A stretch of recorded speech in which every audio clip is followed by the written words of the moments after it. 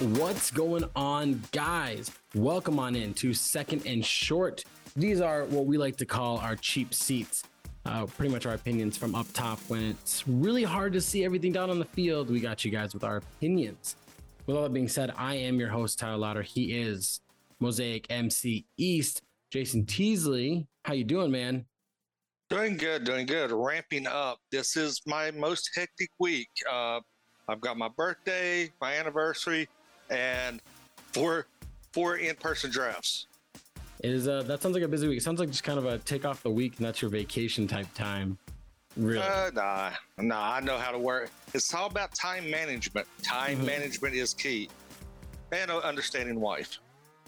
Yes, 100%. And I think what I'm trying to figure out how I can tie that in and everything with today's episode, we're going to continue our series of ADP values. And now we're talking at this point, the first 3 episodes are breaking down in groups of 50 of 4 players in that range. And this episode's no different.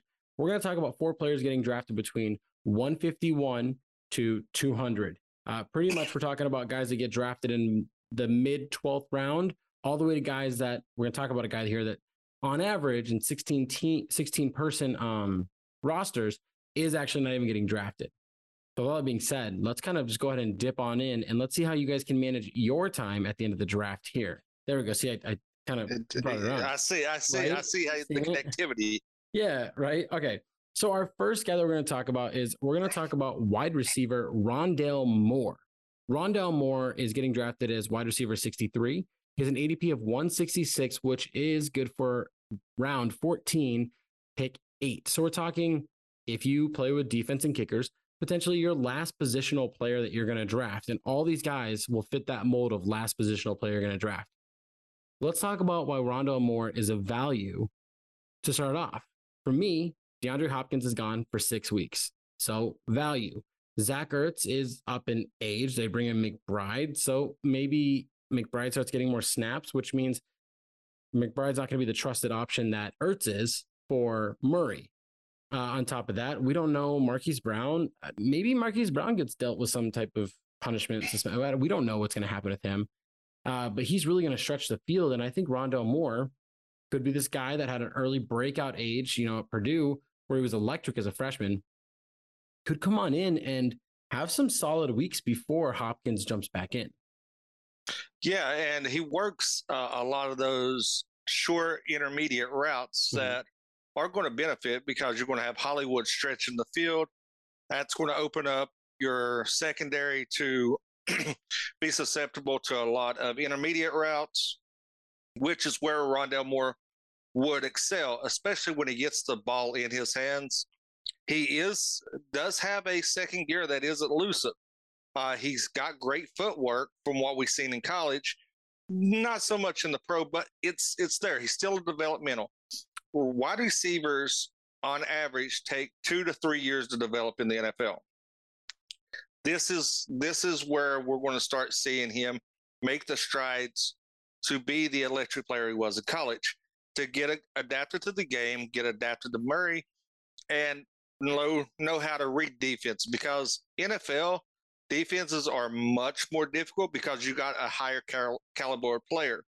So Rondale Moore, with the suspension, he's automatically the wide receiver 2 there. Automatically, he slots in there. So this is a player that you can grab really late in your draft.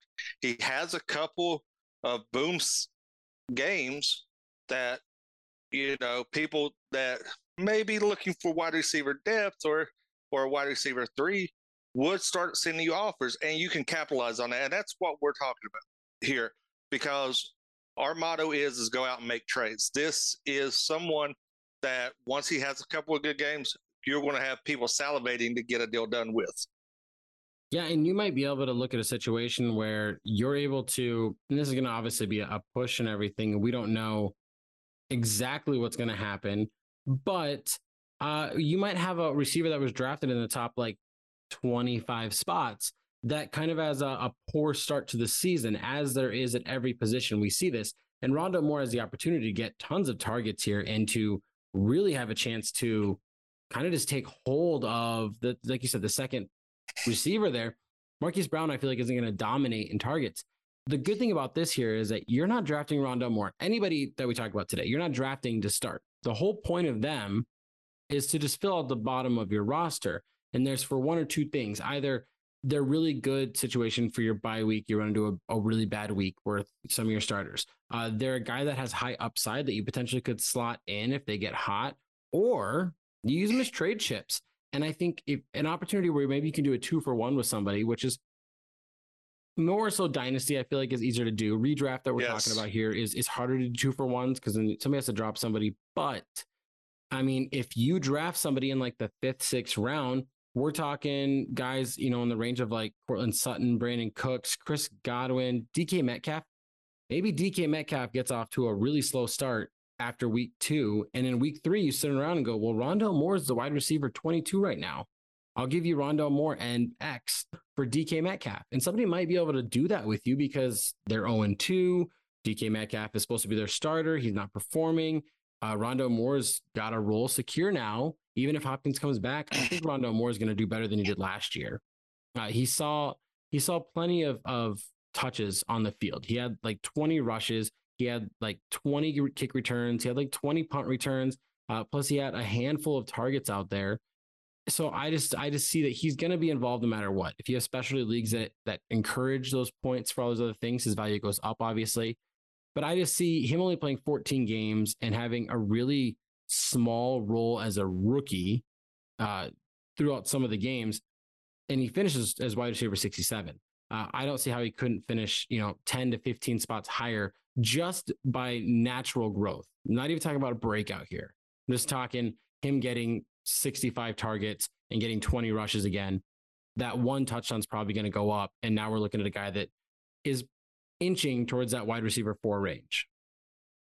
Yeah, and as you stated, the people we get here is primarily, in my opinion, is you want that depth, that if something does happen, you can plug these players in and they can still contribute and help you win games. You don't want to devalue these bench spots because for drafting later rounds and being able to secure a nice bench can win you a championship.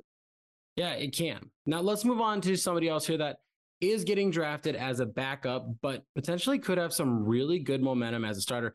This is going to be talking about tight end Evan Ingram, who right now is sitting at tight end 21, ADP of 179, getting drafted at round 15, pick 9. He's brand new to Jacksonville. This guy has progressively gotten worse in fantasy finishes every year, from being tight end 5 all the way to 13, 18, 17, goes a little up, and then drops to tight end 24. He's only played one complete season, and that was in 2020. But I mean, him having a top 5 finish kind of stood around on him hitting 115 targets. After that, his targets dipped under 70 for 2 years in a row. So we're looking at Jacksonville, a team that I think is going to throw the ball a lot. I think they're going to be losing in a lot of games. I think Jacksonville is personally, this is sidebar and everything, a real sleeper to be that 7th seed in the playoffs, just because I believe in Trevor Lawrence so much.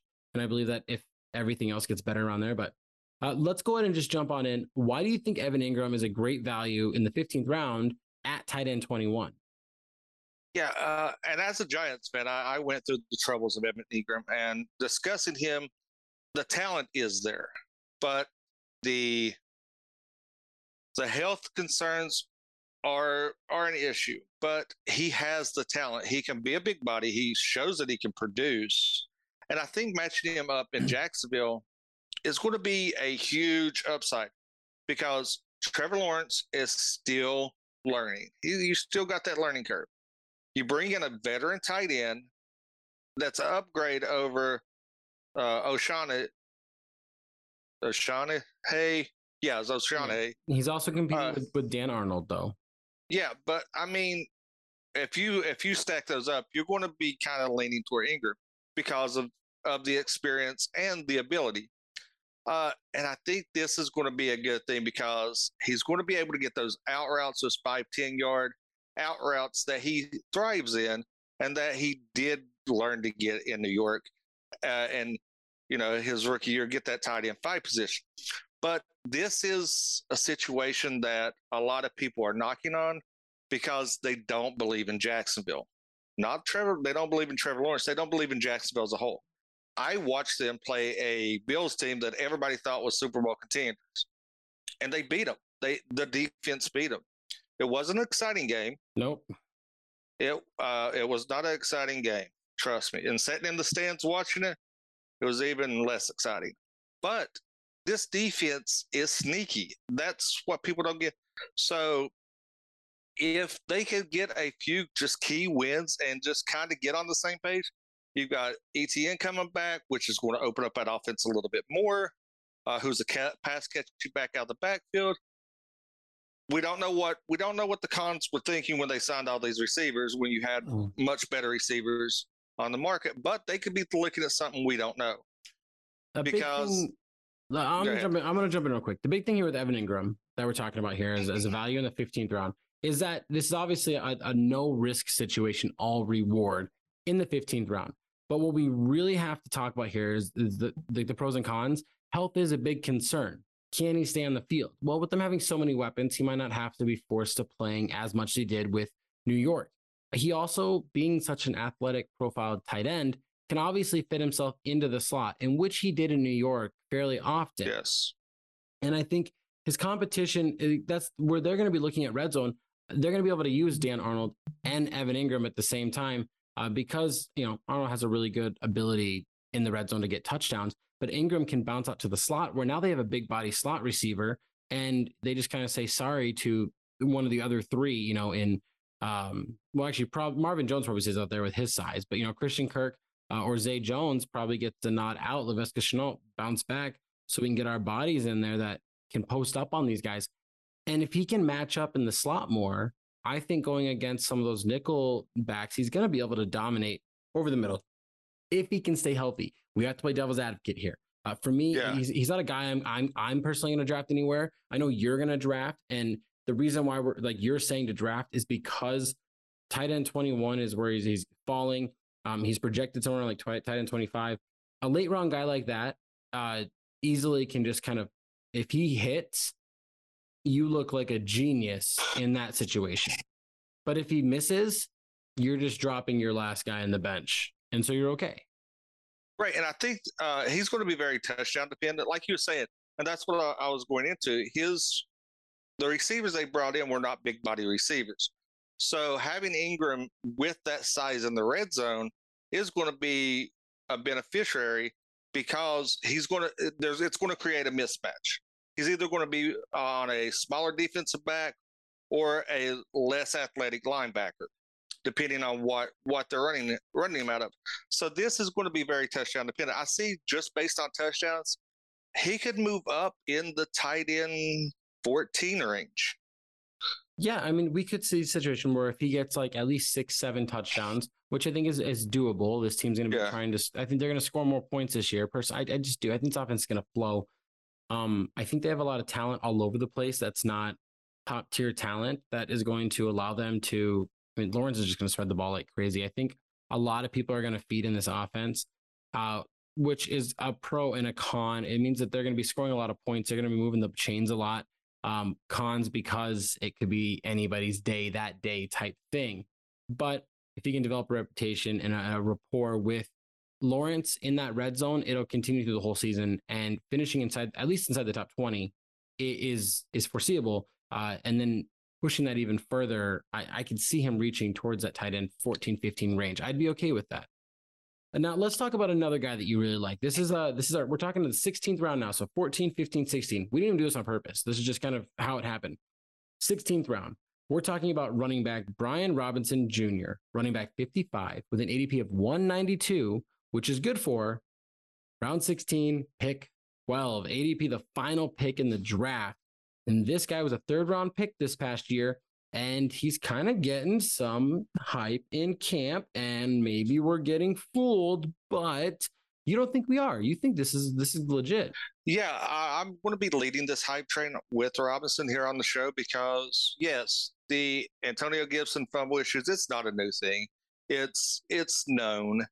But Ron Rivera, this offense can handle three backs. And I think this is where you're going to see a dip in Gibson's value and Robinson's value going up. McKissick stayed in Washington for a reason. He's a pass catching back. But you've got two similar style backs in Robinson and Gibson that play similar, very similar.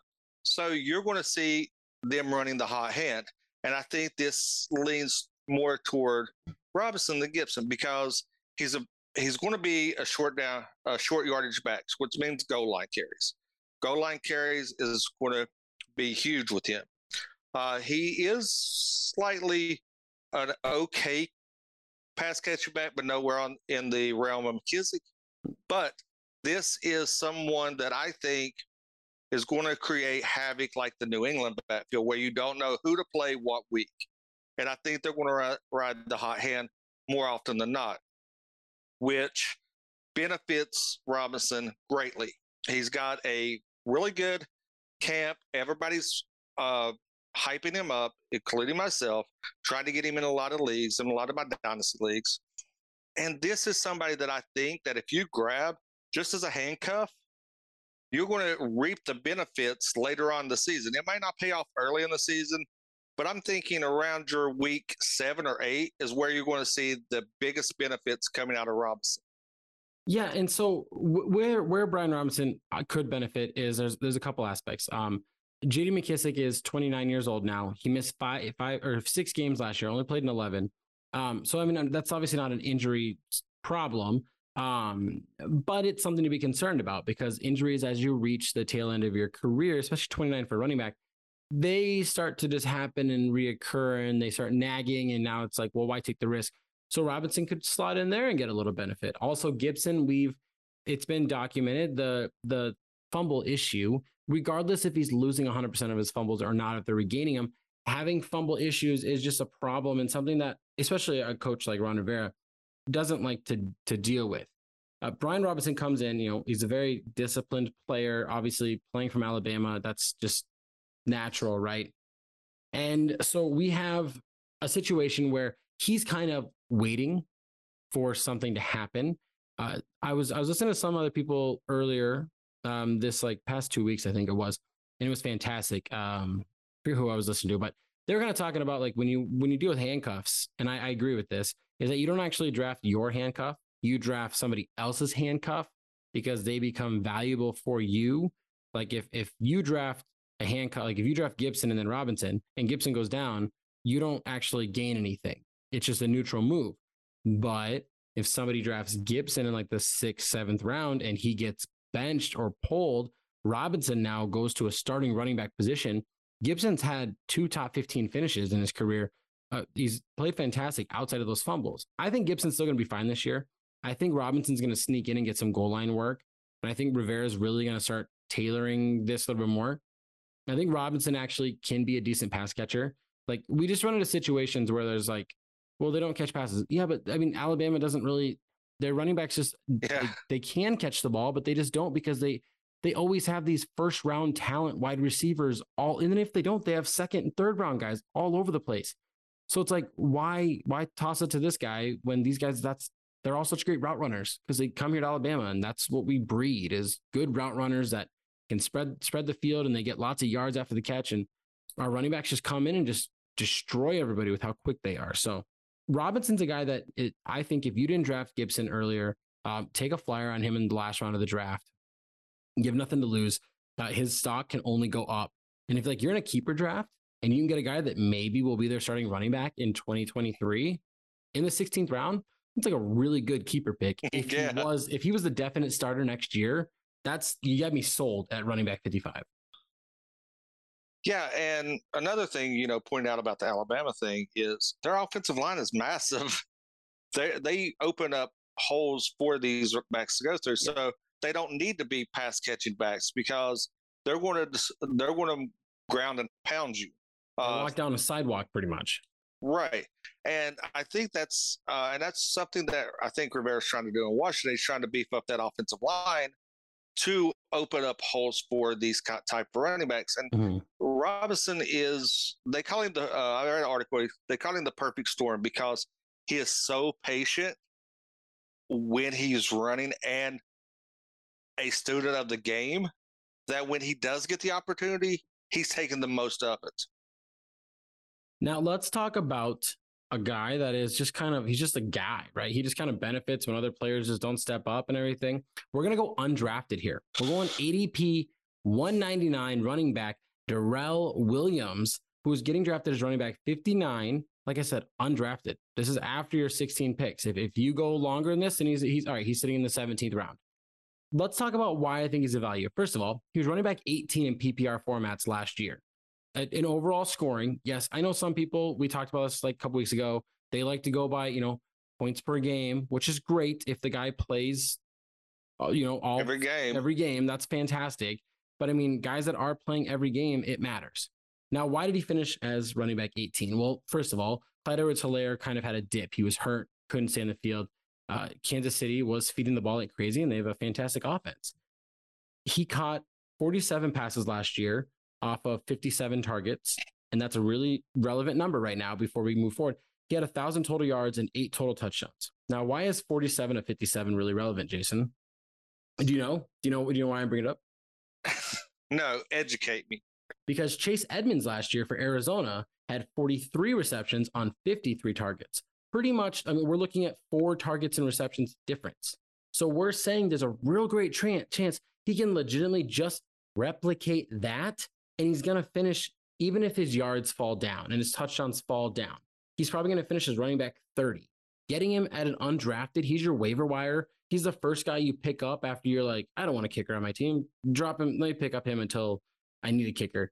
The fact that you can get a guy right there that has RB3, RB2 potential because of his pass catching prowess, I believe, if I'm correct, there was only I think he was like 3rd or 4th in running back receptions last year as the number 2 in Kansas City. That's insane. So being the number 2 in Arizona doesn't bother me. I don't care about Eno Benjamin.